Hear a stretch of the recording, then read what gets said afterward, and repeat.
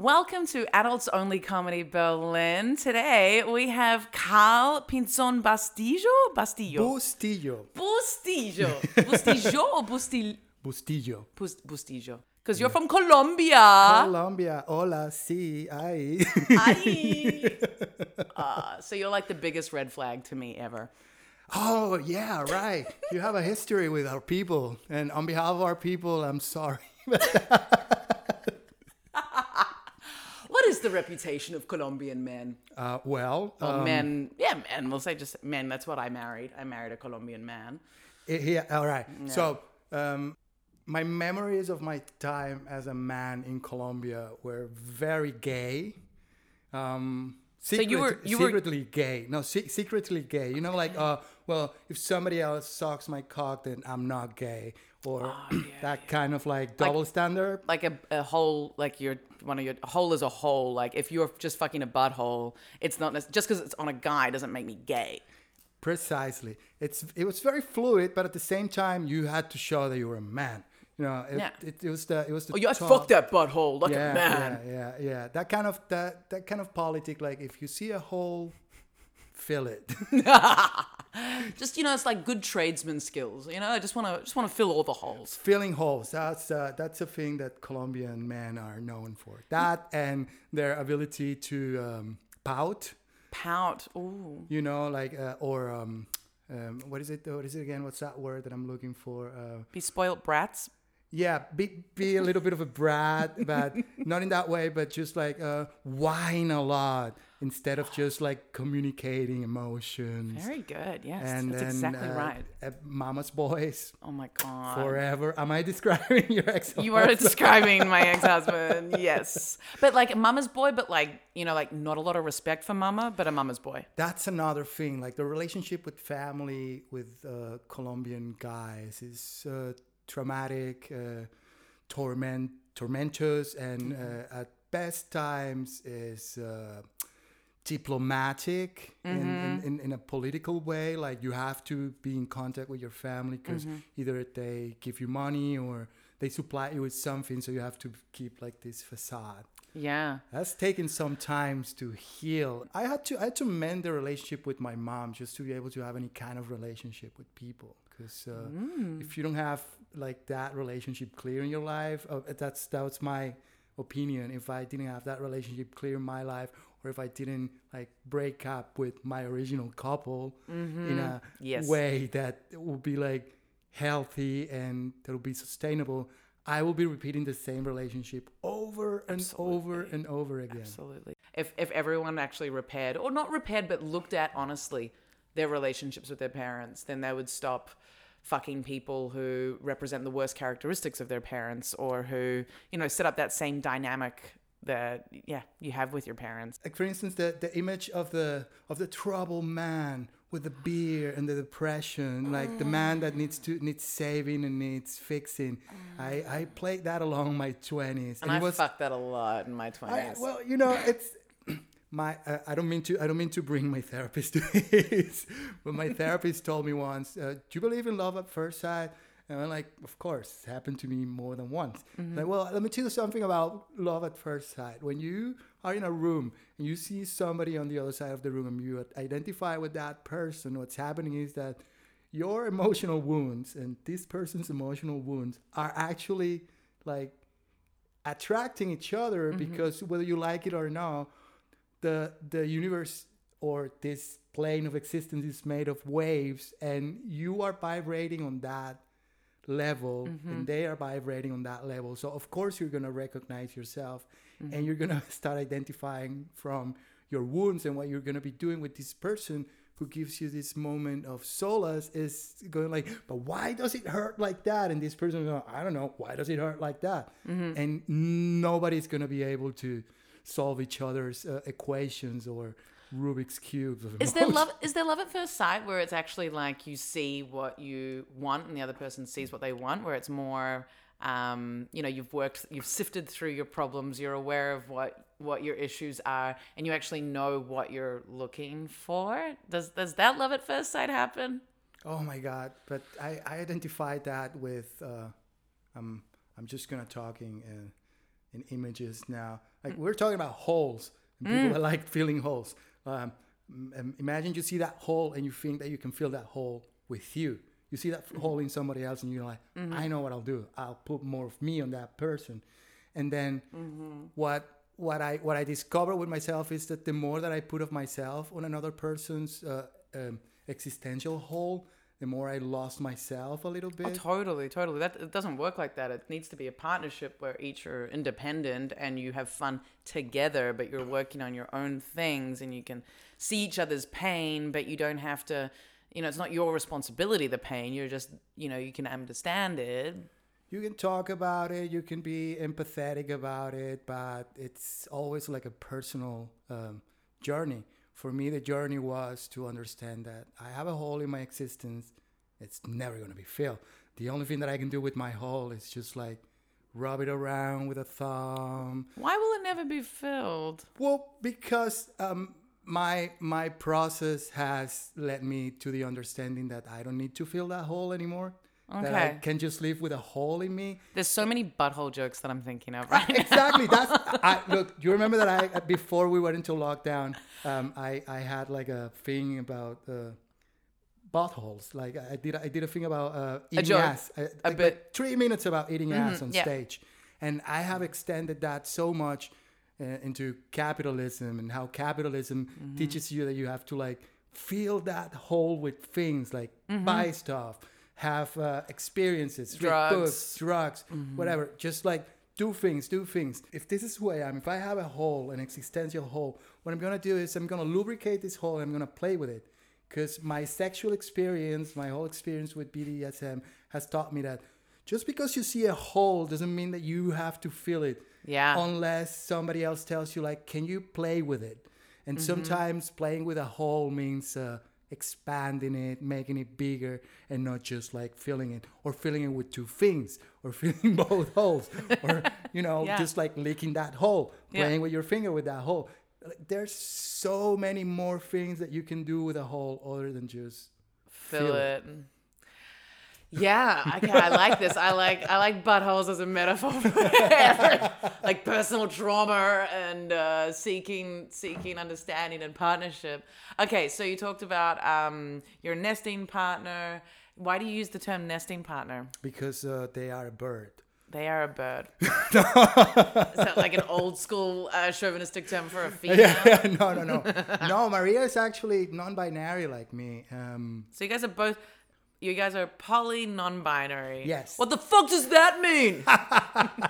I love it. I'm trying to embrace that my lifestyle is gonna give a lot of comedians a lot of material to talk about. Don't you hate it about those people who talk about their partners or as they, and you're thinking all the time, do they have a penis? Do they have a vagina? There's like Freddie's bit where she's like, fucking people in open relationships, they're just greedy.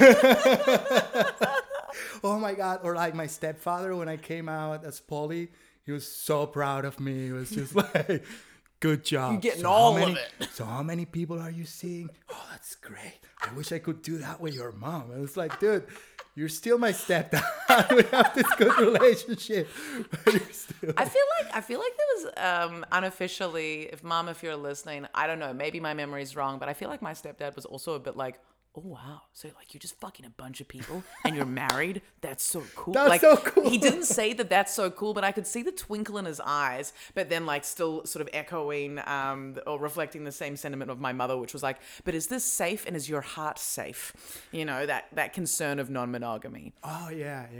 I mean, I jumped into the non-monogamy wagon when I moved to Berlin because I was on a bar and I was hit upon, approached by a beautiful woman, like very regal, not a club chick, not like this kind of party person, but like an office person with I like people with things that make me go like, oh, what's that? And this person had vitiligo, like white patches on her body, and she was just amazing. And we started kissing, and I started just like getting things. And the first thing that she told me was like, by the way, I have a husband. I was like, oh, okay. So does he know that you're here? Yeah, we're non-monogamous. I'm like, what's that? And this person was like my gateway for that. And then I had a short relationship with this person where her husband was aware. Her husband wasn't involved, but he knew about me. I remember one time that I went to her house. He had left like a joint behind for me to enjoy, and I thought like, wow, that's really cool. That was something that I will do. And prior to that, I was married to a German person in Leipzig, and the relationship ended because this person thought that I needed more than one person in my life. And at that moment, I really didn't know anything about non-monogamy, and my state of mind was just like, we'll be together, and if you need to be with somebody else, that's fine. I'm not jealous. I don't care. And it didn't work the other way around. One day we were in a spa and everybody was naked, and I told my then wife, can you imagine when we're like 55 and we're like in a sauna and we start like swinging around with other people? And my ex-wife started crying. I'm like, why would you say that to me? Why would you think that we need something else in our life? So from monogamy to meeting this person, it opened my eyes to, wow, what's this? And I started going down that rabbit hole, and I started experimenting with relationship anarchy, which is like multiple relationships with no hierarchy. But then when I met Maria... It sounds horrible. That sounds so stressful. Relationship anarchy, that just sounds like hell. That sounds like... No, but like, it just sounds like, getting thrown into, like, how many ways could you hurt people? Like, it just... And hurt yourself. It just seems...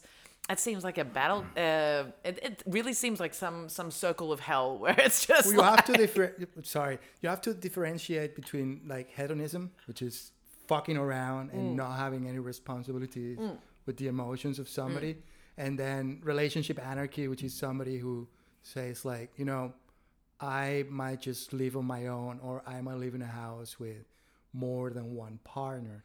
But when I met Maria, one of the first things that they told me was that they were looking for an esteemed partner, and I was like, well, what is that? Like, well, somebody I can like form a family with, have like a nucleus that I can come back to, but at the same time have a polycule is what that's called, which is like a molecule with different centers. Cool. Oh, Karl. So this is basically, it's funny. I had this open marriage, and I left this Colombian husband of mine because he was too jealous. There were lots of problems in the relationship. It wasn't just that. Like, he wanted the open relationship. I'd never considered non-monogamy, not since I was like 16. I think my second ever boyfriend in high school, he was like, let's have an open relationship because I just got a blowjob yesterday. And I was like, yeah, okay. Great. Thank you. This is working for me. I'm glad it's working out for you. Your dick's tasting way better.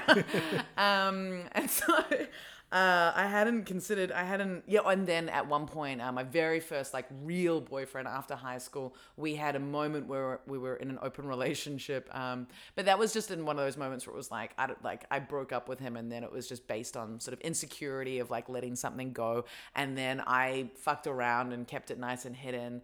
Like, an open relationship in my mind worked. And then we were out one night together, and then he went home with a girl that he was dancing with. And I was like, dude, like, that's not how this works. You don't leave me to go fuck someone else. Do it when I don't know about it. And it really fucked me up. And that was when I was like 20. So I never considered an open relationship until this marriage, the love of my life, love at first sight, super wounded. Me being like, yeah, let's do this. And the whole story of the relationship, like, he was moving into the house that he'd bought with his wife the night before, Wow. like the day after we met. We were at a party where they were celebrating that they bought this house and they were moving in the next day. And I started, like, the party started, they lived with my good friend. I didn't really know him that well. The party started with me making out with her, and I knew her, the wife, quite well. And we were just making out. It was sloppy. And then I saw him across the room, and I was like, fuck, I've never spoken to him. And our eyes locked, boom.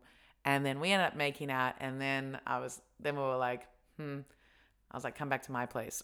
So I took him from his party to go to my house. And then he moved into his house the next day with his wife, and apparently moved into the second bedroom, and that was the start of their breakdown. Now, they were in an open relationship, Right. but I broke it, apparently. Well, you didn't break it. It was yeah. It was broken already. And it was do you know those Exactly. plates that you like touch and they go like bam? It was just because somebody pre-broke them. It was a pre-broken plate, Yeah. this marriage. Exactly. Thank you, Karl. And yeah, well, it was messy. Anyway, very early on, he was like, look, I had an open relationship with Huli. What's her name? It's not their name. No, yeah. Yeah. I had an open relationship with Huli because she cheated on me, basically. And so that really hurt. And so we decided to open up the relationship. And I don't want that to happen again. And I think we're smart enough. We could do an open relationship. Right. Let's do it. And I was like, whoa, this sounds... Also, it was triggered as well, this conversation, by the fact that at my birthday party, I started making out with some of my girlfriends. And so then the conversation really started the next day of like, Anna, you like to do this stuff too. Let's make this properly open. The thing with open relationships here in Berlin is that it's a lot of FOMO. It's what I feel. Totally. Well, it's just like, I want to keep my options open. Like I'm with you, I like you, but something better might appear. That's like a general mentality. I think that 2020 has worked a lot with FOMO and a lot of people because you don't have anything to It's meet helped that. a lot of people. Yeah, it's it's like heavy work on your FOMO, on mine at least. Yeah. But I don't know. This not debauchery, but what was the word that I was using? There's Hedonism, no. This hedonism. This hedonism has nothing to do with the ethical non-monogamy. Because by ethical non-monogamy, you have to have a lot of talks. Oh, dude, it takes so much work to be ethically non-monogamous. It's a lot of work. Oh my God. And it helps you like confront a lot of things. Like I'm gonna just put an example. My other partner, Amanda. Hi, Amanda. Hey, Amanda. Taught me something. And hey, Maria. I didn't say hey, Maria. And Maria. Hey, Maria. Maria says hi, by the way. Oh, hey, Maria. And Amanda, I told Amanda like, we don't get to have any threesomes anymore in this whiny voice. Oh, I love it. We don't get to have any threesomes anymore. Not her and me, but like generally. And it's like, hey, there's no whining here. Do you know that whining is actually unresolved emotions that you have? You need to better express your emotions. Mm-hmm. So that's the kind of relationship that I really like. It's the one that confronts you like with your own bullshit. Shit, yeah. Yes. And shit, yeah. And I didn't have like, what the fuck do you mean? But I was just like, whoa. It's like somebody putting a mirror in front of you and you're like, looking at that. Yeah, and that's what a partner should be able to do. Like support you when you're really like when you're suffering. It's like they listen and they don't try necessarily problem solve for you. They listen first, and then when they're acting like when you or the other is acting like a piece of shit, they'll put up the mirror, and it's not like you are this and you are this. It's like, hey, this is happening. Let's use some better strategies here because the communication is actually causing pain. But then if you're only in it for like how many holes how many holes can I fill? Like if you're in a quota of filling holes or filling this getting filled, then I mean, I remember being here in Berlin before I started doing stand-up comedy and having a Bumble account where I put on what will be your ideal first date, putting like going to a sauna date because I have a large penis and I know that if somebody sees my penis, they're gonna go like, let's have sex. So that was just me like trying to bait people into having sex. And then at some point I went on a date with somebody that I really like. And this person just showed me like, there's something with you. Fix that. Find yourself. And we found that out on Berlin Offensive. That was my first comedy show that I saw. And I remember that I heckled Francesco.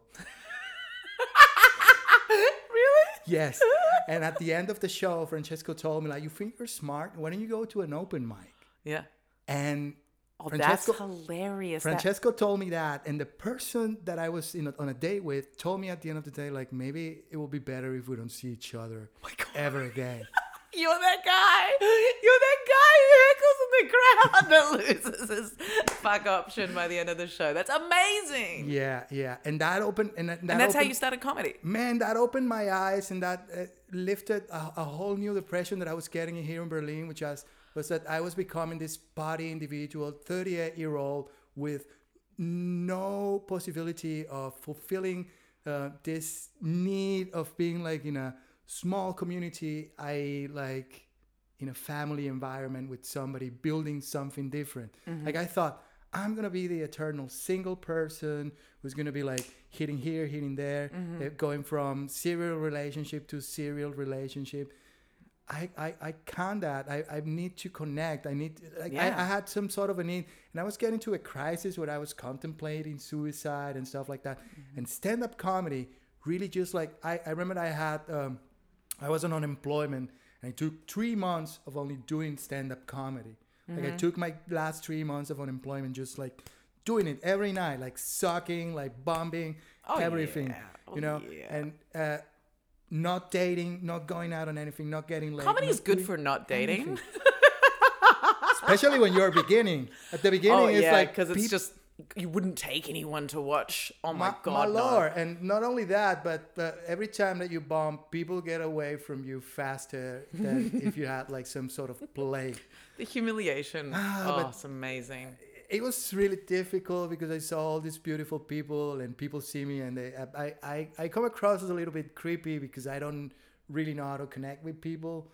I connect with people with knowledge. Like I remember the first time that I tried to explain to you the difference between your vulva and your vagina. The first time we met, yeah. Were you referring to a joke of mine, or how did it come up? Because we were at joke time. No, you were saying something disgusting about your vagina as a joke on the green room. That's not like me. And I think you were referring about the lips, about the labia, and you say vagina. And me trying to be the smart ass, I told you, I think you mean your vulva and not your vagina. Yeah. And you told me like, are you trying to explain to me the difference between my vulva and my vagina? And that put me in my place. I was like, are you? And also because I also knew you were Colombian. And I was like, is this motherfucking Colombian explaining my anatomy to me? Yes. He can get fucked. I was so not having it. I was not having it. I was like, you have to earn... You're gonna now have to earn the right for me to respond to you. not only that, Anna, but going through stand-up comedy to the ropes of stand-up comedy really helped me deal a lot with my anxiety.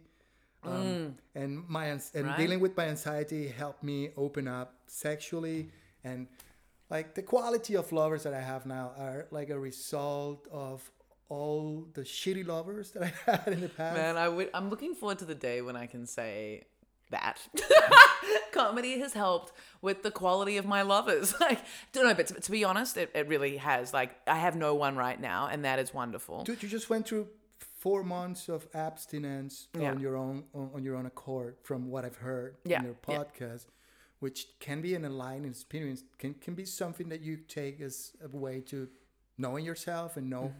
Yeah, I don't need this shit. Which is really important. Totally. And just the number, like, this year has been so much about me saying no to things that I don't actually want. Me identifying what I want, which is unfortunately often in the negative. No, I don't want that. No, I don't want that. Thank you, but no. And it's been a year of me. It's funny. Like, I'll talk to the boys, and they'll be like, "Yeah, but you just get some. And it's like, I wanna respect the person I'm fucking, because if I'm not excited about that person, the sex is not going to be good for me. And it's not just because I'm a woman and so I have this like mysterious orgasm process. It's like, no. If I fuck, I want it to be good sex. And just fucking anybody who I don't respect or who it doesn't excite me, it's going to be less than good sex. It's going to be bad sex. I don't want that. So when I told you that my favorite 2 podcasts were Scott and Moni, is because like the one that I don't count is the one with Kate, because Kate is very illuminating. And you guys touch on that subject when you were talking about like, I'm not gonna go to bed with somebody that I'm like, and these are like purposes, and this is things that you put in your head. This is what you feed to your head, and at some point it becomes just like the law on yourself, or it becomes like a reality. You start attracting different kind of people. Stand-up comedy became that for me. It was a way of like, find out something that you really like, because I think that I was a person that used to rely a lot on my penis doing all the work sexually.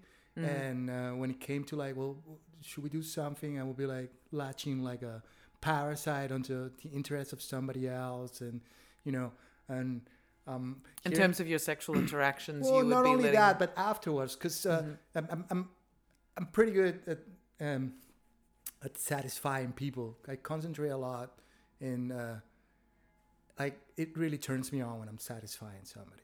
So men, just any men that are listening, just rewind, listen back to that bit again and again. I think you could really benefit. But there's another side to that. I have neglected my own satisfaction for a long time, and I have regained that also through stand-up comedy and through all this process that started basically since I moved here to Berlin, or since I started coming here to Berlin. I used to like dabble on sucking cock in Colombia, but it was more like a guilty pleasure. I like men, but I find men with their football and their shit pretty boring sometimes. It's just like, but women are fascinating. I have learned so much from all the straight, trans, all the women that I've dated in my life. I've learned so many things. I'm sorry. It sounds to me like like you feel about women the way I feel about men. Like you identify as pansexual, right? Like you'll... Yeah. I don't. Well, I haven't gone through the whole spectrum of what I like, but basically you can say that I've taken the road of identifying as pansexual, because bisexual just, I don't know, it doesn't include other things. But now thinking about it, trans men are men and trans women are women. So yeah. But I guess then there's the non-binary. And so does bisexual include non-binary? Of course. And then there's two spirits, and then there's the Mexican mujer. Oh my God, there's so many. Like, that's the thing. Like, society tries to guide you into a binary way of thinking, which in an extreme can lead you to a depression, because you're either on one side of the spectrum or you're on the other side. But if you're anywhere in the middle, you're gonna go like, I don't fit anywhere. And turns out there's so many boxes. Like, there's so many nuances where you can just like fall, or you can just jump around, or totally. Do other things. There's so much more freedom than we just have inherited this awareness of. Like, it's much greater. And if we can play around with it, that's going to give everyone so much more power. But yeah, the binary thinking is so deep, like it goes into everything. But if you can start breaking that, then you're also getting more freedom. I only came out as non-binary recently, and it was just because I've spent so much time with Maria, and Maria has come out like years before me and has a longer queer experience than me, and that has informed my queer experience and how to translate my whole experience through adulthood as a complete queer life, and not just going like, oh no, I'm living my queer life now. Only that just the acknowledgement of it is like a new birth.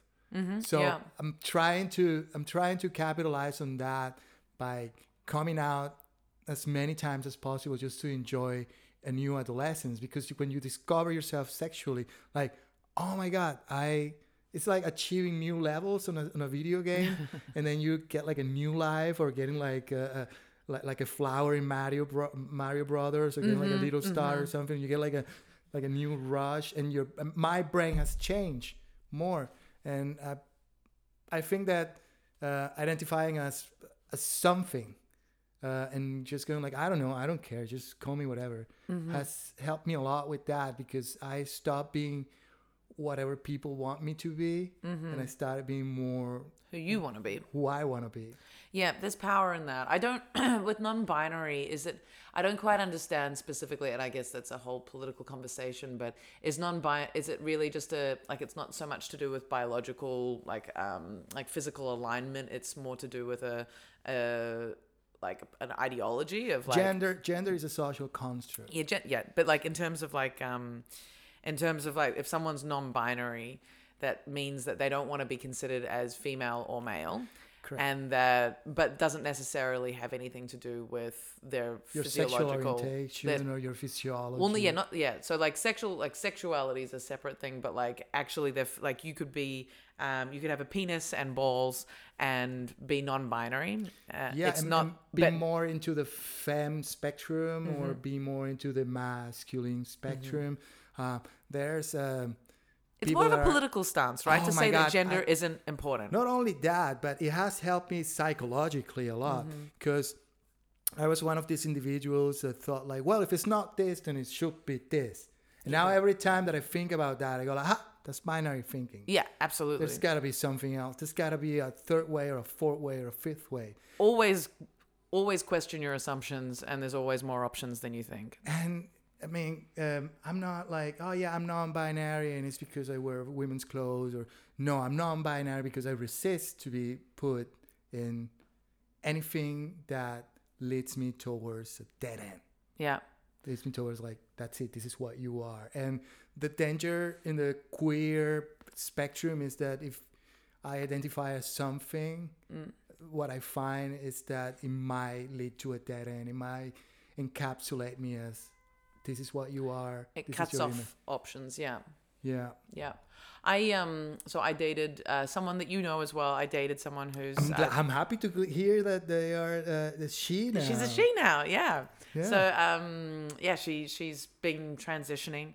But the process of so when we met, she was a he, and I actually preferred using they as a pronoun for her. We're dealing with time and gender. Oh my God! But see, I understand why some people might be feel that this is something obnoxious, because it's try and error, and it's like, for me it became fun, because I thought that this is nothing that I'm used to, using these pronouns and being mindful about people's pronouns. Yeah. It happened to me with Alex as well. Yeah, I misgendered her many times. Totally. And me too. Also because Alex has a male stage character. And so that makes it hard because this is a Hi Alex. Hi Alex. This is a trans friend, and she's a she, but she has also a male stage character called Steve, and so through, I think the main thing with the people thinking that it's obnoxious changing your pronoun. I think they're just scared of making a mistake and being told they're doing something wrong. It's like, it's okay if you make mistakes. Just the intention just needs to be that you're trying and that you don't disregard it. It's like, if they say, hey, I'm a they, or hey, I'm a she, then, and maybe they need to remind you, but just don't intentionally disregard that. Like that's the only thing. Until recently, I understood all those quotes that spoke about, if you misgender somebody, apologize and move on. Don't stay there. Don't turn it into your issue. Yeah, it's good.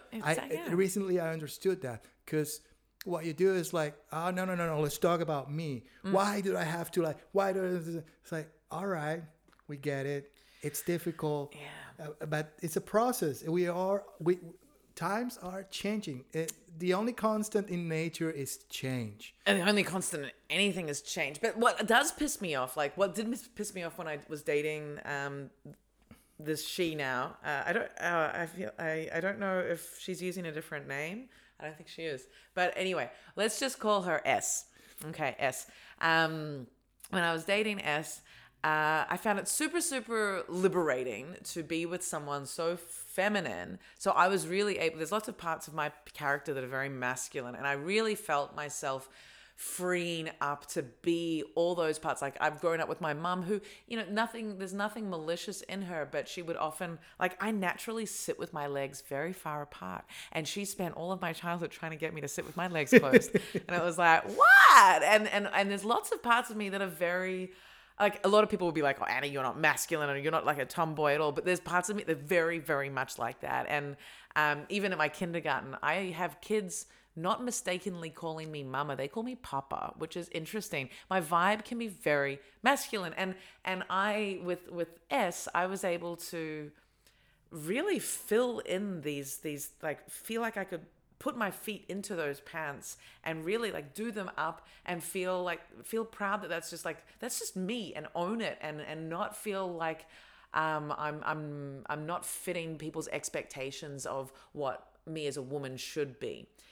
But on the flip side, I did get annoyed. I for example, it's not obnoxious this day, whatever, but S did tell me off, for example, at times when I'd be like, oh, come on, dude. Oh, come on, man. But I say that to everybody, regardless of, whatever gender, whatever they want to be, they identify as. And it's like, don't, like, if you're going to be that precious, then it becomes just uncomfortable for everybody because they're scared that they're going to offend you. And there's so many things that are not malicious or intentional like that. But I want to get back to I want to get back to the topic of open relationships.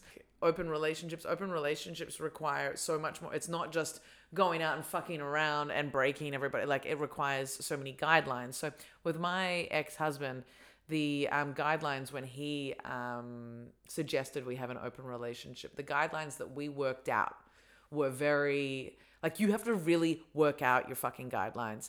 The irony for me is that I went from Melbourne, where I had this open relationship, moved to Berlin, was like, I want, basically like what you've got, I want like a nesting partner, but I will never have, and these were like the words that I'm sure my mum wrote down and like, put somewhere to remind me of my foible, like that I've transgressed, and like I'm not doing what I said I would do. But, I wanted to only ever have non-monogamous relationships in the future where it's talked about, but where we could build, trust and understanding based on the guidelines, based on excellent communication and a sense, and always have that sense of freedom, but like sexual experimentation and blah, blah, blah, blah, blah.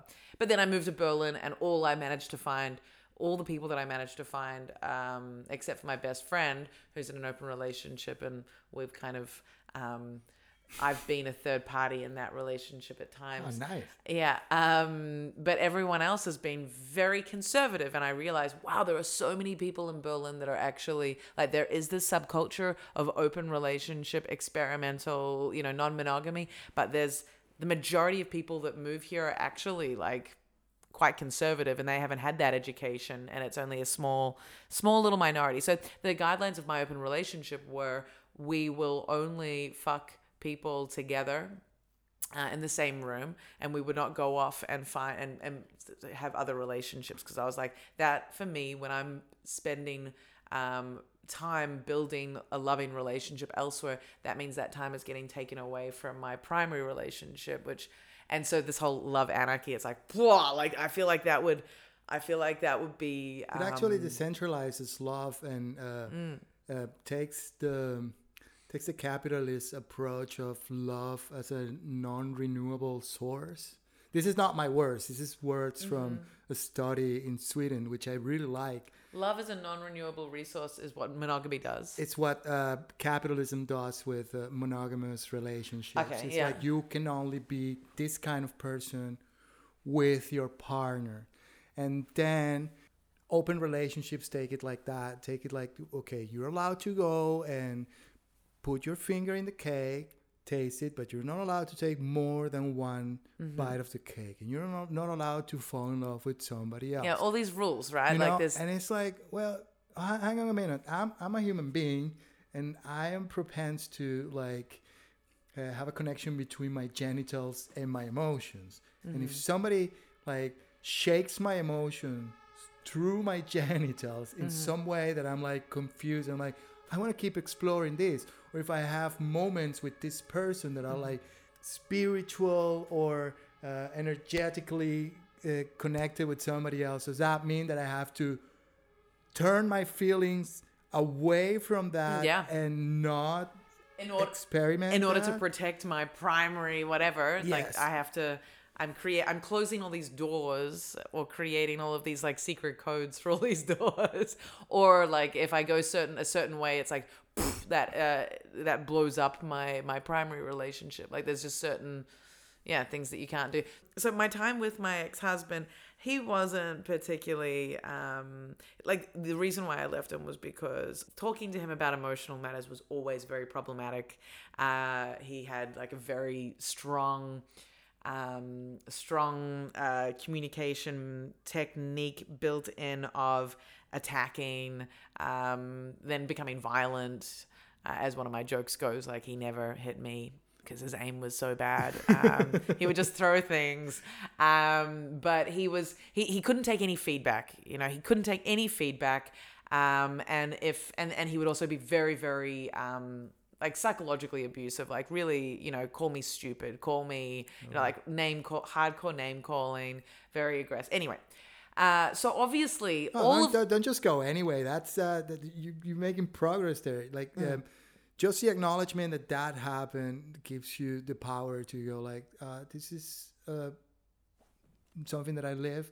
I'm sorry that I interrupted you, but cool. No, it's there's power in that. I was really broken when I left him. I ended up like running away. Like a family friend met me. She'd just left her husband and did this sort of running away situation. We met up whilst I was having really hard times in my marriage and towards the end, and she gave me a key to her house. Because my parents had left Australia at that point. They were living, they'd moved to London about a year before that. And my brother lived sort of out in the suburbs. So she gave me a key to her house and said, if you just need to escape, you always can come to my house. And like a week later, I left him. At least you can make jokes about it. I haven't been able to write a joke about my failed marriage. Here's the thing. And this is something that... defining myself as non-binary, being in Berlin and stand-up comedy has done for me has made me realize that being broken it ain't that bad. Like when you're broken, there's a cliche that says that when you're broken, that's when the light can come through the totally crack. Shatter my heart to create space for limitless love. And then you've been to Japan. Do you know that culture where they repair like porcelain with gold? So you know, like broken porcelain. Didn't know it was Japanese, but so you know that broken porcelain gets repaired with gold, so you see where the breaks. Yes, and it's not like, oh, I'm fine, I'm perfect. You don't have to present yourself like that. You've gone through things. It has processed you, and it has made you the person that you are today. Oh yeah, thank fuck for my asshole ex-husband. There you go. No, and like I knew as I was stepping into all of it that like this wasn't gonna be easy, but I was like I needed to do all of that, and I needed to suffer as I suffered, and also, you know, create pain for him as well, and all of those things, and then. And as I was broke, like the period that I was broken was, you know, I moved straight to Berlin. Like I left him, went traveling to figure out where I was going to move to. And then within 5 months, I moved to Berlin. The week before I left Melbourne, we got back together. I wanted to see him. And then we had these like 4 days where we were like, we're getting back together. And then he's driving me to the airport. And as he's driving me to the airport, he says, so like you can like case out venues and stuff. Like you could be like my band manager, and you could, you know, figure out where we could play. I can bring the band over. And I was like, dude, I'm going to Berlin to find myself, to find my creative not to be your bridge source, not to be your fucking band manager. You're making it all about you again. Yeah. So but, your ex-husband, that was me. Yeah. I'm sure. Well, totally. You're saying these things, and I'm like, oh my God. And what made me realize that was just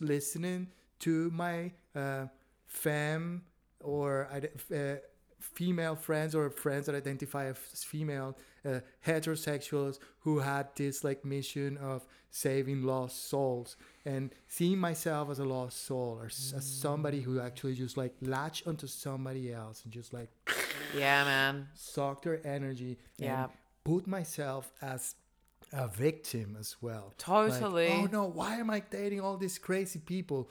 Until the point when you realize like, oh no, you are the crazy. Yeah. You are the one with the problems. Yeah, and you're needing to, like, everyone around you, you're just like creating the room of mirrors so you can just see yourself. And it was just like, I felt like, oh my God, what am I doing? Yeah, right. And it was a point of break, and it was a moment where I was like, I need to be kinder with other people. If I'm gonna be like building this image like, oh, sex is the only way to advance or be evolutionate in this plane, and I'm gonna have to be respectful with the people that I have sex with. Yeah. And I'm gonna have to like honor that, and I'm gonna have to. Oh my God. You know what I Yeah. mean? And this is something that you, as a woman, as an identified woman, probably have gone through your whole life. Like a lot of men with mommy issues. Oh, and with, so many. There's been some really good guys in my life, but a lot of men who have, just sort of, seen what they like. Well, I think a lot of people do this. They see what they like in someone, and then they just try to make the rest of it match what they like in that person, and deny the rest of who that person is. So what are the rules that you like? What are the basic like core rules? Boom, boom, boom of your ethical non-monogamy with Maria? With Maria and with Amanda. Basically, it's don't be a dick. Talk about your emotions.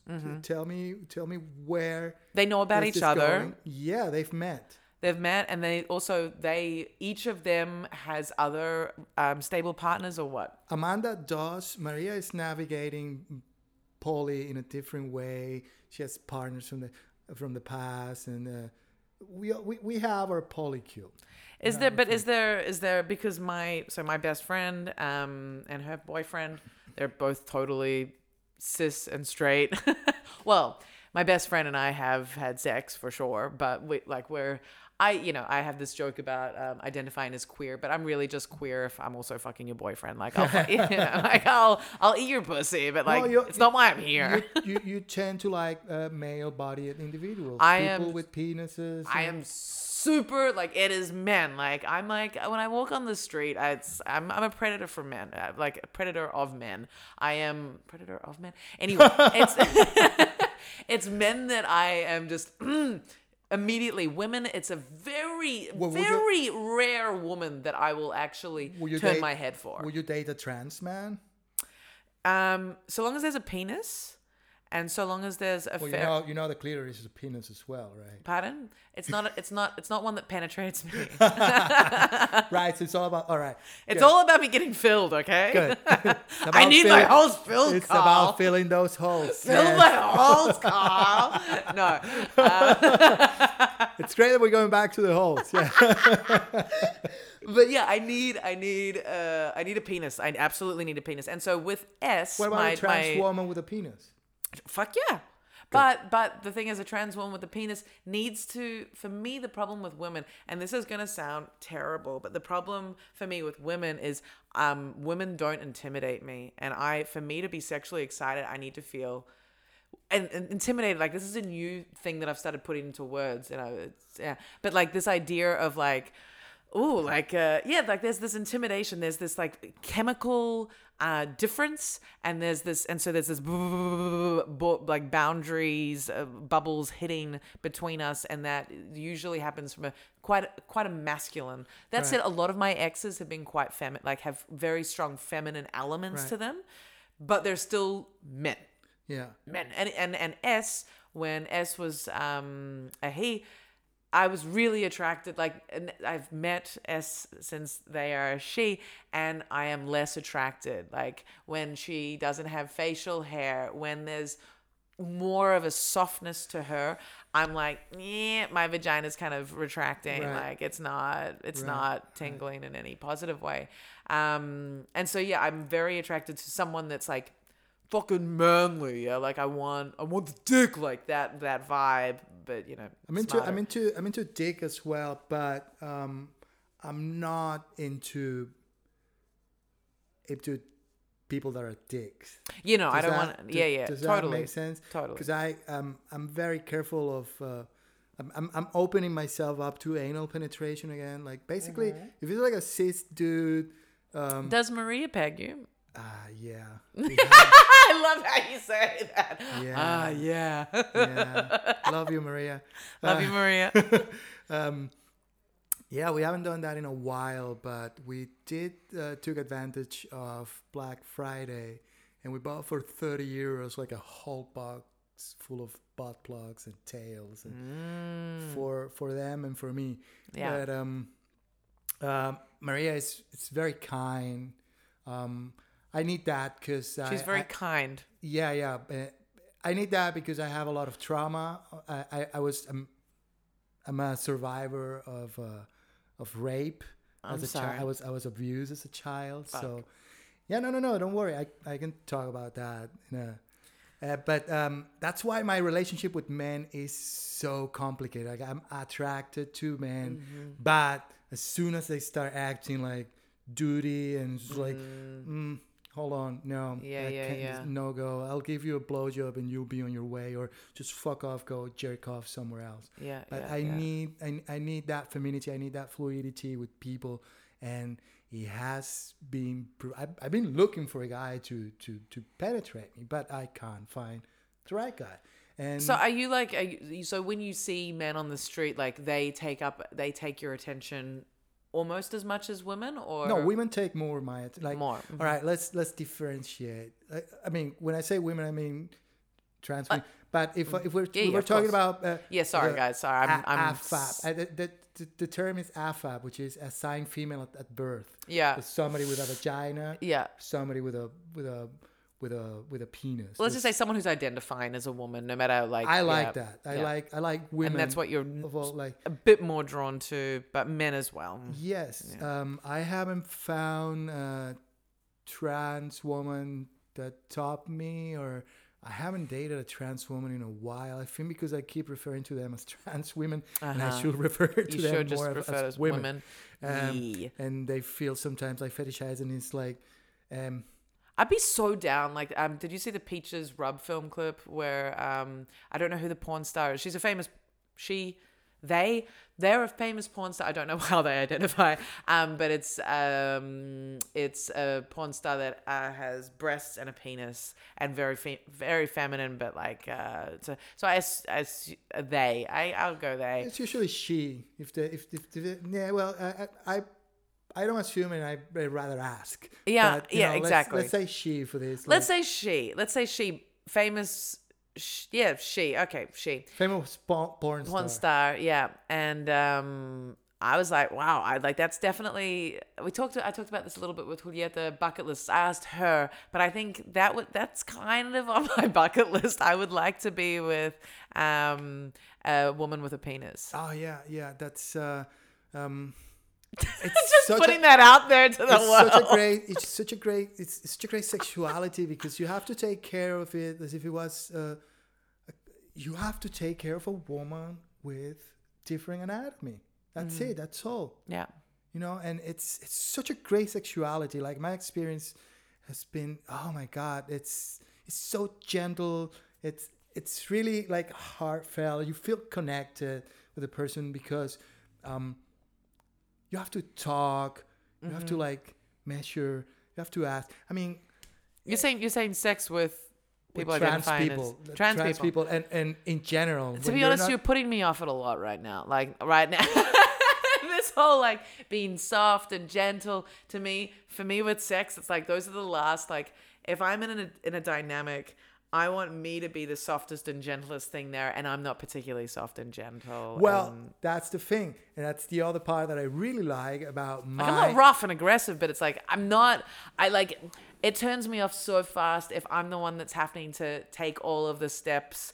If I'm the one that has to suggest a new position. If I'm the one that has to be like you know, like fucking Anna, but you don't want the game. same thing all the time. You want different things sometimes, and sometimes you feel like, no, is that not? Or I do don't you have like know. a cookie cutter kind of sexuality? Like, this is what works for me. 1, 2, 3, 1, 2, 3, 1, 2, 3. It's boom. becoming a bit clearer that I do what I really like. I've realized it's becoming clearer within sort of a dynamic. There can be role play, there can be other things that happen, but I think the base layer of the sexual chemistry and dynamic that I like in bed is really you know, like, I'm not this little princess, but I need someone who's Well, this is where BDSM comes for me. For instance, this is good. Let's talk about BDSM. Yeah. yes. So BDSM stands for what again? The sadomasochism, but BD stands for wait, it's sadomasochism, bondage, BDSM. It's bondage, dominance, sadomasochism. Yeah, bondage, dominant. So Dominance, bondage, dominance. It's well, it's not just dominance, but it's also being submissive. It's two. So it's kind of like sides of the disc same theory. coin. Disc theory. Have you seen Wonder Woman and Dr. Marston and the Wonder Woman? It's about the guy who wrote Wonder Woman. Yeah. And he how Wonder Woman was always like tied up. All and about stuff, BDSM. like, This idea, this disc theory was the basis of Wonder Woman, but also BDSM, which is it's dominance. I forget. ISC, submission, coercion, and there's another one. Anyway, so BDSM is bondage, dominance. I think it's sadomasochism, or it's also submissive in masochism. Yeah. But basically, what I found there is a way of treating my trauma-induced sexuality and recuperate it and bring it back to myself, and not like, what do you want me to be, which was my position sexually. And mainly it was like, well, you are a guy with a big cock, fuck the shit out of me, which is something that I enjoyed many times, filling those holes. But then it was like empty, and I was like, well, who's gonna fill my holes? You filled them really well, that's why you were empty. Yes, thank you. No, and the other part is that I had a weird relationship with my penis as well. I was recently circumcised, so I seem to meet, there's so many men in my atmosphere that have been relatively recently circumcised and that have issues with their penises. It's interesting. No, mine was that I couldn't achieve orgasm by penetration. It happened a few times, but it still doesn't happen. So you had to rub it out at the end? I have to rub it out on my own. Like I feel more comfortable just rubbing one out to achieve an orgasm. And when I'm having sex, I'm just about, tickling somebody from inside of. And it feels good, but it's not getting you to the point where this year was the year where I discovered my dominant side, because I was with a partner that actually requires that.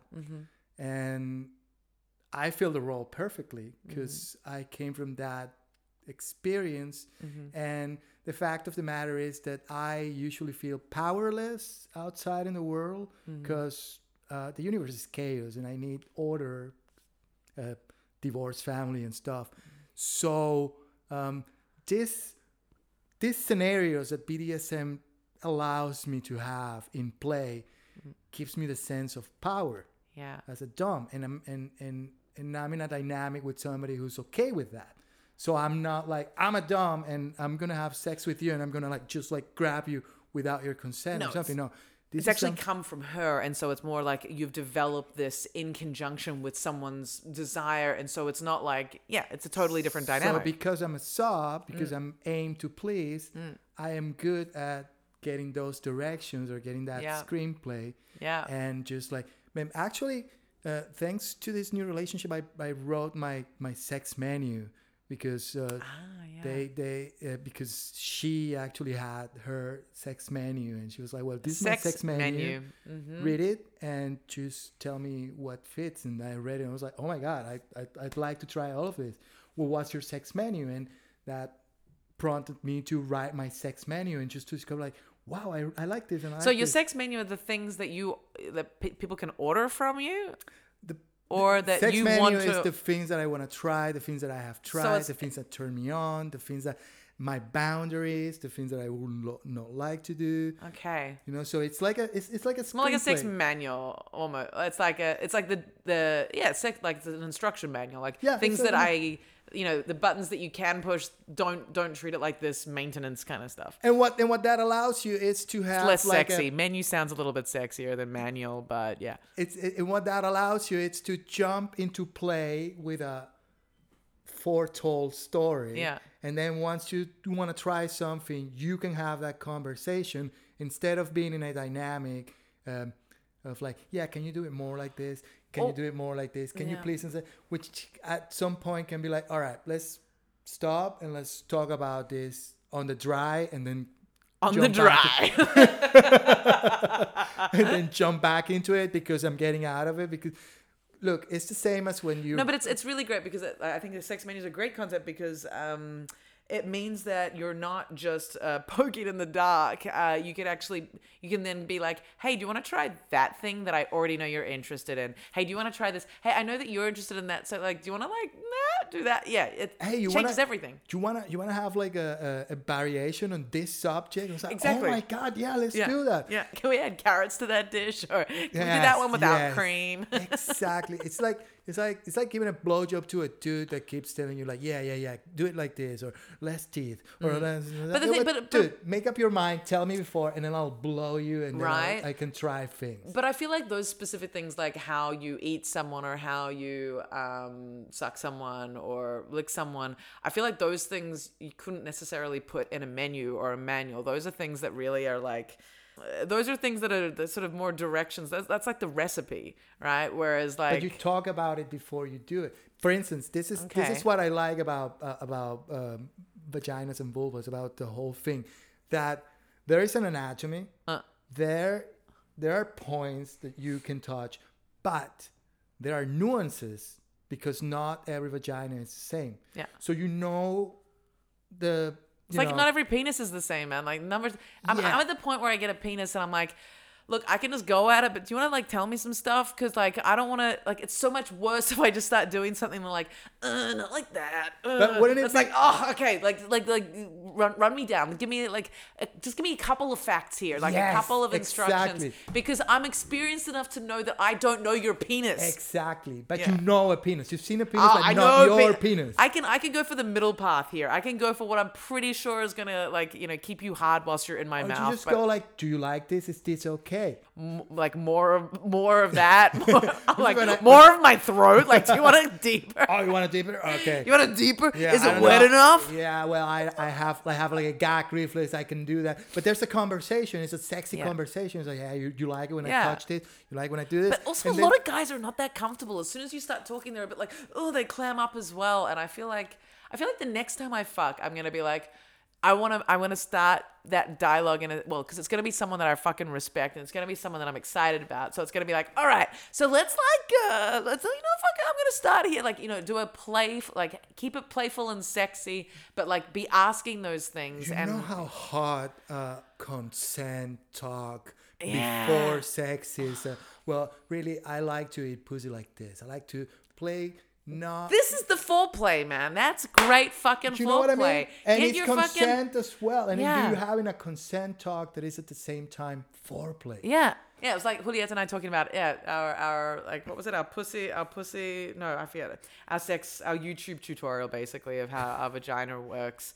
But oh my God, that's genius. Yeah, I remember this private listing. Look, if we're going to fuck, I'm going to send you my manual. And then it's like me like showing. Yeah, instead of a sex menu, just like hi, you've reached the YouTube tutorial to my vagina. You are one small step away from getting to fuck this. So let's just quickly run through how it works. That would be like a video thing with a password and stuff. Yeah. Oh yeah, 100%. Oh my God. Have you seen that Isabella Rossellini green porn collection of videos? Oh, you have to see it. Isabella Rossellini has green porn. She does these things with puppets and like soon vaginas, and she explains the whole anatomy. Oh, that's, I think, what Julieta was referencing, talking about puppets. And I was like, no. Men are going to get confused by that.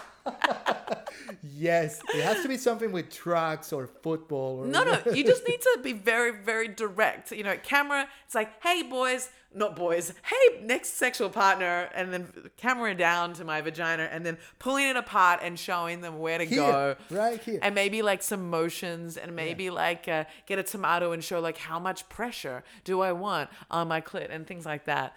Because what they don't explain to you when they talk about the Kama Sutra and all these books about how to make somebody squirt or how to, is that not everybody's a squirter, and everybody can squirt, but on their own terms. And your inability to make somebody squirt doesn't mean that you're a less or better or worse lover. It just means that this person needs something different. They probably needs Is squirting pressure. The end game? No. But just to put like an example, like something that men have. Because I've never squirted. Because I've heard a lot of guys coming to friends of mine and like, you know what, it's gonna be so good. I'm gonna make you squirt. It's like, dude. First of all, I don't want to have to clean that up, man. Like, it's a lot of extra fluid. Do you even have enough sheets in your house or even towels to put on your bed? Are you ready for this tsunami? I don't think so. You don't want to make me squirt. Do you? No, but you know, that kind of feels like I'm going to make you come, or the did you come conversations. Like if you are not paying attention during sex and you don't know, don't ask during sex after you do, like, did you come? It's like, no, I mean, it just... Well, I like when I'm in relationships, I'll ask if I'm not sure, like if I'm not sure, like I had a partner and we would fuck, and he had great, what's the word? Endurance. And we would fuck and I would come, and then I'd be like, did you come? And he'd be like, nah, just give me like, can you like, can we go again in like 5? And I'd be like, give me 5. And then we'd keep going. But I wouldn't, because when I would come, I wouldn't be sure if he was also, I don't know. Like sometimes guys come real quick, and it's not like, it's just because of my inability that that's a trigger for you. It's like, fuck, do I have to come for you to be happy? That's one of the first thing that I talk about. It's like, do you have a semen fetish, or do you need to see semen in order to feel satisfied? And if the answer is yes, I go like, well, I might not be able to perform up to your expectations. But if you want to get railed, or if you want to play around, or you want to this, and if you want to come, then I'm your person. But if you want to see semen, if you're like, all right, I come, now it's your turn, then I'm not here for that. And this is the great thing about finding other lovers that resonate with me, or people that are actually gentle in that manner. Like, no, we don't need to. Other kinds of sexuality, other kinds of approaching sexuality, because not everybody is on the end game of coming. People have also traumas, and they might approach things like, stop, this is triggering me, or this is thing. And that's another way of approaching it. And then it might be like, ram me now, or rail me, but my end game has never been like, oh, I have to like come, or... that's why I'm more playful when I'm penetrating. I'm just like this and that, and it's like not a regular rhythm of like, which can be boring. But it's not like I have never come. There are moments when it's like, oh my God, it's out of my control, and it's a thing about control. If I am willing to give control to somebody else, but since what I told you, divorced parents having a sense of control, I have the control, and it has been like my challenge or my thing to actually relinquish control to somebody else. Yeah. To give more of myself. And I have had such understanding partners that are not like, man, I'm really sad that you're not able to come with me. And it's like, no. And I have taken approaches to that. Like I have like, all right, I realized that my foreskin was too tight and I wasn't getting the proper stimulation in the point. So that's why you had a later in life circumcision. Yes. And then it turned out like, oh, actually, yes, it's more sensible, but at the same time, I really enjoy my sexuality the way it was. Yeah. Like I'm a daddy in that moment when I'm like a dom. Yeah. Like, no, it's not about me coming. It's about me punishing you with pleasure. What do you like? It's you about like me to be punishing you with pleasure. Like that's my dumb side. My Yeah. subby side is like use me, call me a little bitch. It's interesting. Yeah, there's some interesting dichotomies. Although we don't want to be binary. Like it's bigger than that. There's some grays and some other elements to it. Oh yeah. But you mentioned this thing of like you feel quite powerless in your day-to-day life, and so taking on that dom role. It's like I've realized recently, like that's exactly why I am actually quite submissive. And realizing that I'm quite submissive. Like with my ex-husband, I would, he'd be like, I want you to dominate. I want you to like, see these like 5 girls. Like I want you to, 5 girls, maybe we had like 4. I am quite a dominant person in general. And so in a sexual situation, I can like, I can manage people. I can get people to do, You need somebody to boss you around as well. But like, yeah, exactly. So when it actually comes to what I want in a sexual dynamic, I've realized only this year that holy shit, that's what I want, and that's often why I think I've been attracted to for a while these strong seeming characters and a lot of fucking Latinos. That strength is often not strength. It's often like masquerading, they're pretending to be strong when really they're like narcissistic weak pieces of shit. But not all of them, but No, but yeah. But yeah. But realizing that I've been attracted to that model of a person because of my desire for that dominance. And so with my ex-husband, for example, in our open relationship, I had no interest in organizing the sexual experiences that we'd have. He could do all the admin. I wanted to have nothing to do with it. And in a similar way, when we're actually in the foursome or fivesome, whatever settings, like whatever group sex settings, it was often like, I could go with the flow, whatever, but it was like, I'm here to fuck, but I'm not going to have, like, I'm not going to have an organizational role in this. No, exactly. And like I can sort of do that, but when it comes to I can bring chips, I can bring water, but I can be flexible. I can get my leg over my head and I can like get that dick in my mouth. And I can do that if you want. No, the leg over my head, not really. But I can be that person, but I'm not going to be the one to get it to that point of happening. And like I want someone else to be being like, hey, like do this, hey, like and I'll be like, okay, cool, and then like I can be there. But I definitely realized, and I always thought I wasn't, I'm actually quite submissive. What this relationship has allowed me, where somebody has told me you have to assume a dom position, is to assert myself as somebody who's knowledgeable on sex matters, who knows what's better for somebody else, who's kind enough to be a dom.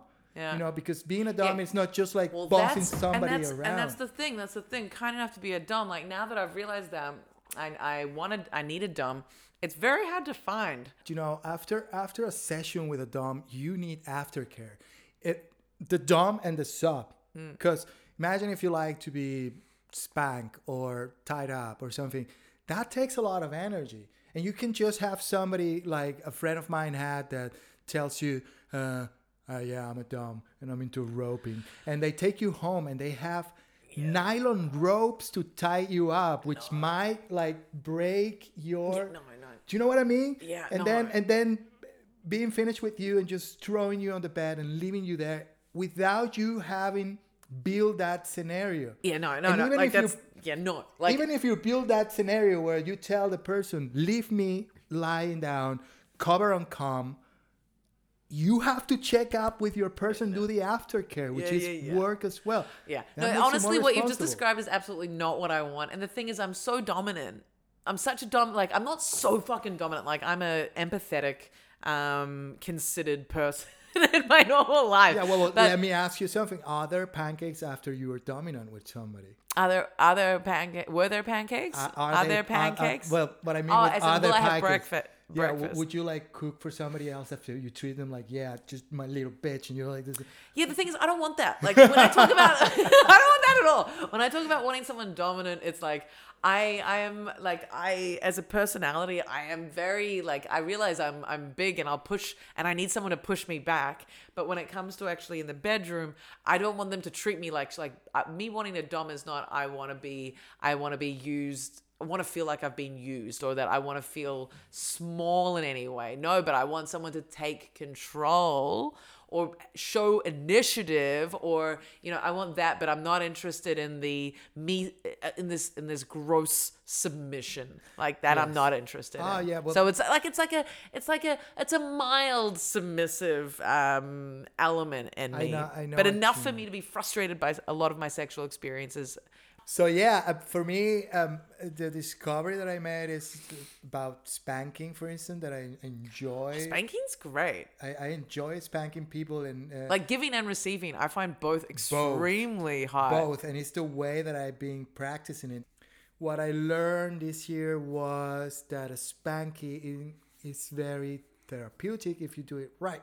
Yeah, you gotta spank right. Like there's you really gotta know how to spank. It depends if somebody wants to be punished or if they just want to be like beaten. And Jesus, therapeutic beatings are a thing. Yeah, like you can actually like release stress, and what most people it's like an intense acupuncture. What I didn't know is that I held so much stress on my butt until Maria started massaging my legs, and I realized that I had so much stress on my left leg, on my what's this called again? On my calf, and then on my ass as well, and then getting spanked. But the way that I learned to get spanked and having. So I'm just like I am so looking forward to when I can have sex with someone I like. Oh my god! I had such a frustrated moment yesterday. I was just like, fuck! It's been so long since I've had sex with someone that's a good idea for me. Congratulations on your year of sobriety. Thank you. Yeah, tomorrow it's a year. Yeah, it's gonna be tomorrow a year, and then you have like a new perspective on yourself. You have like a new.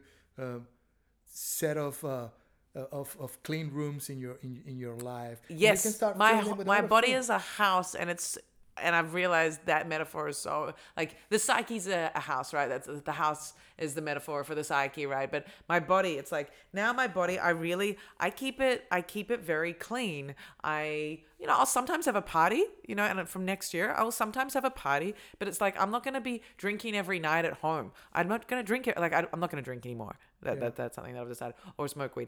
But but it's also like I am careful who I invite into my house. I think lockdown has shown that as well. It's like you're more careful with who you have come to your home. Being sober for a year, people are like, oh wow, but it's like, yeah, and I never thought I had a problem with alcohol or weed. Like I managed those things really well. I could do everything I wanted to. I never lost a job. I never lost an opportunity that I'm aware of. Right. I had lots of relationships. Everything was, but you don't realize how much of a mechanism it is for you to change your perspective so that you can deal with your emotions. So you can distract yourself a little bit. You don't realize that it's a distraction. You think you're just like sort of shaking up your perspective and you're changing your body. Whenever you're changing the makeup of your body, you're able to shake up your perspective. Is it the worst thing ever? No, but to be dependent on that, and you don't admit it, like I wasn't admitting it. But anyway, not having those things that shake up my perspective, man, I cleaned my house this year. I wouldn't, I haven't finished all of my personal therapy with myself, but I have looked at my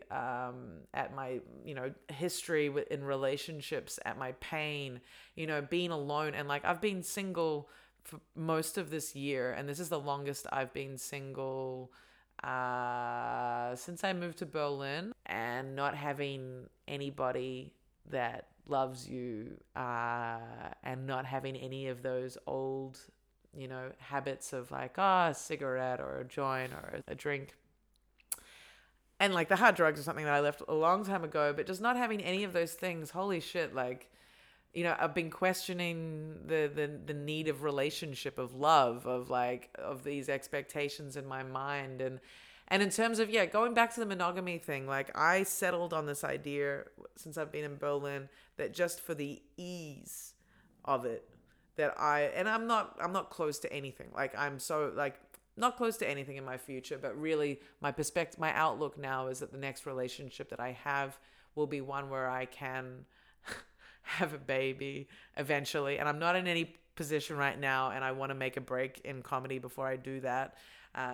That's to say that I want to be making some regular money somehow. That's not like open mic, that I'm like being booked for. Like comedy is a proper source of income, and I've broken through that next level with comedy.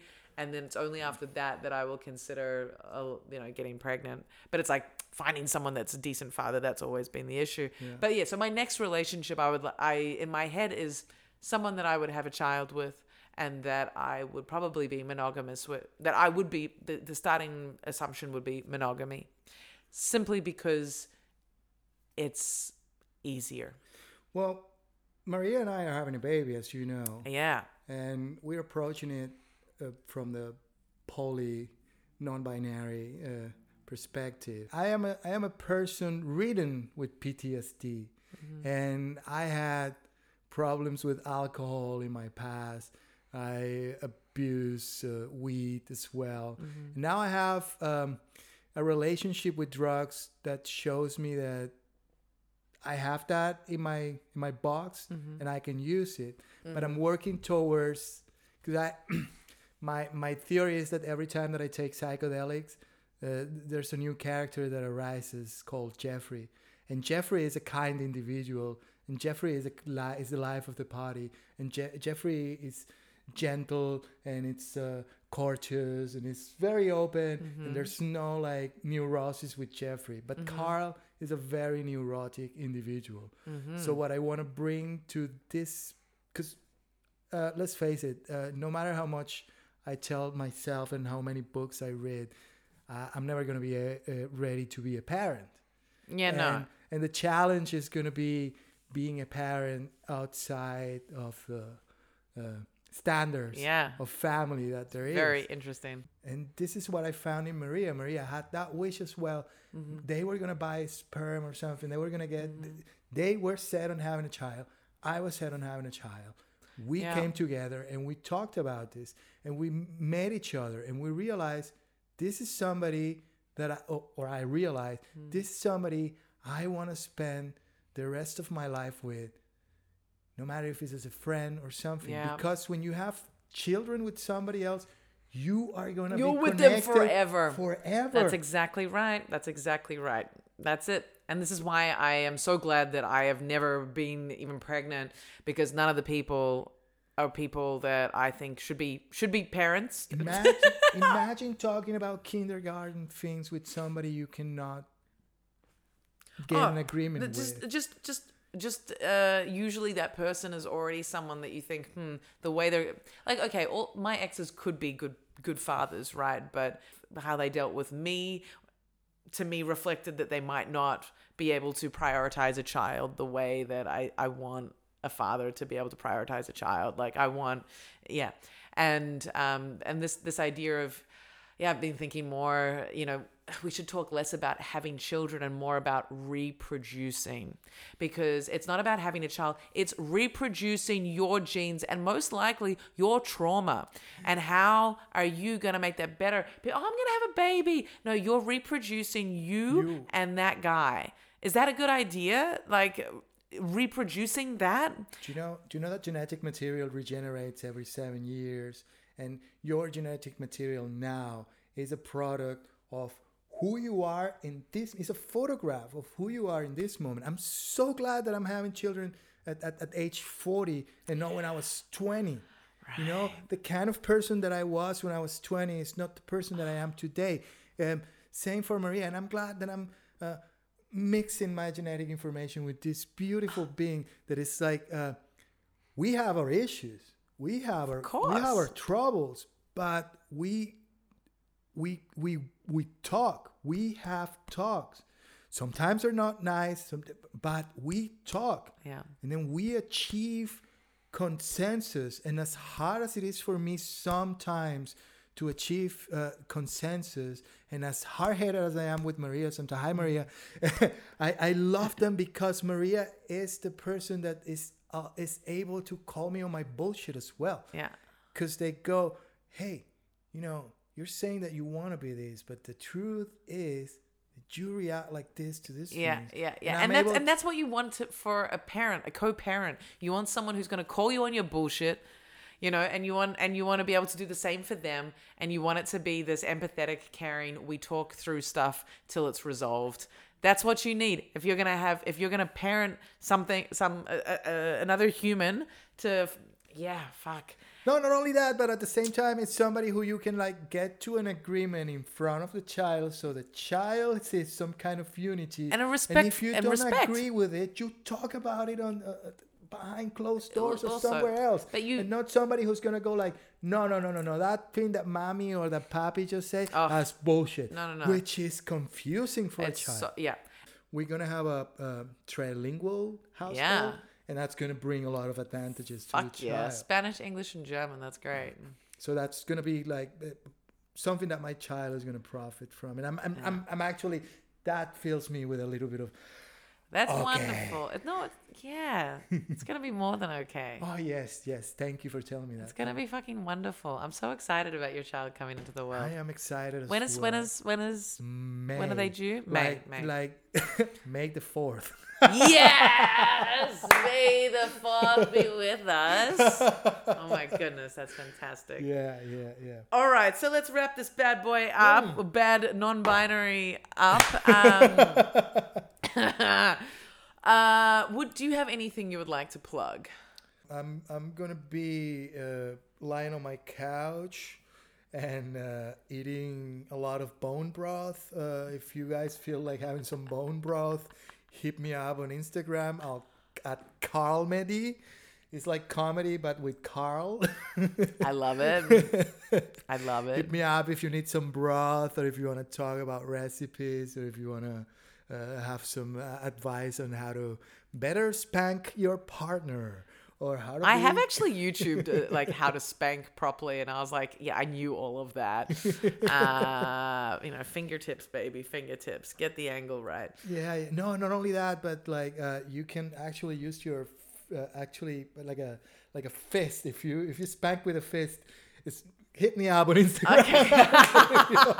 You can just send me some videos, Karl. Yes, I will. You can send me some videos. I will. Amazing. Well, I'll plug myself. Anna Barros on YouTube, Anna Barros Comedian on Facebook, and AF Barros on Instagram. That has been Adults Only Comedy. Goodbye. Ciao.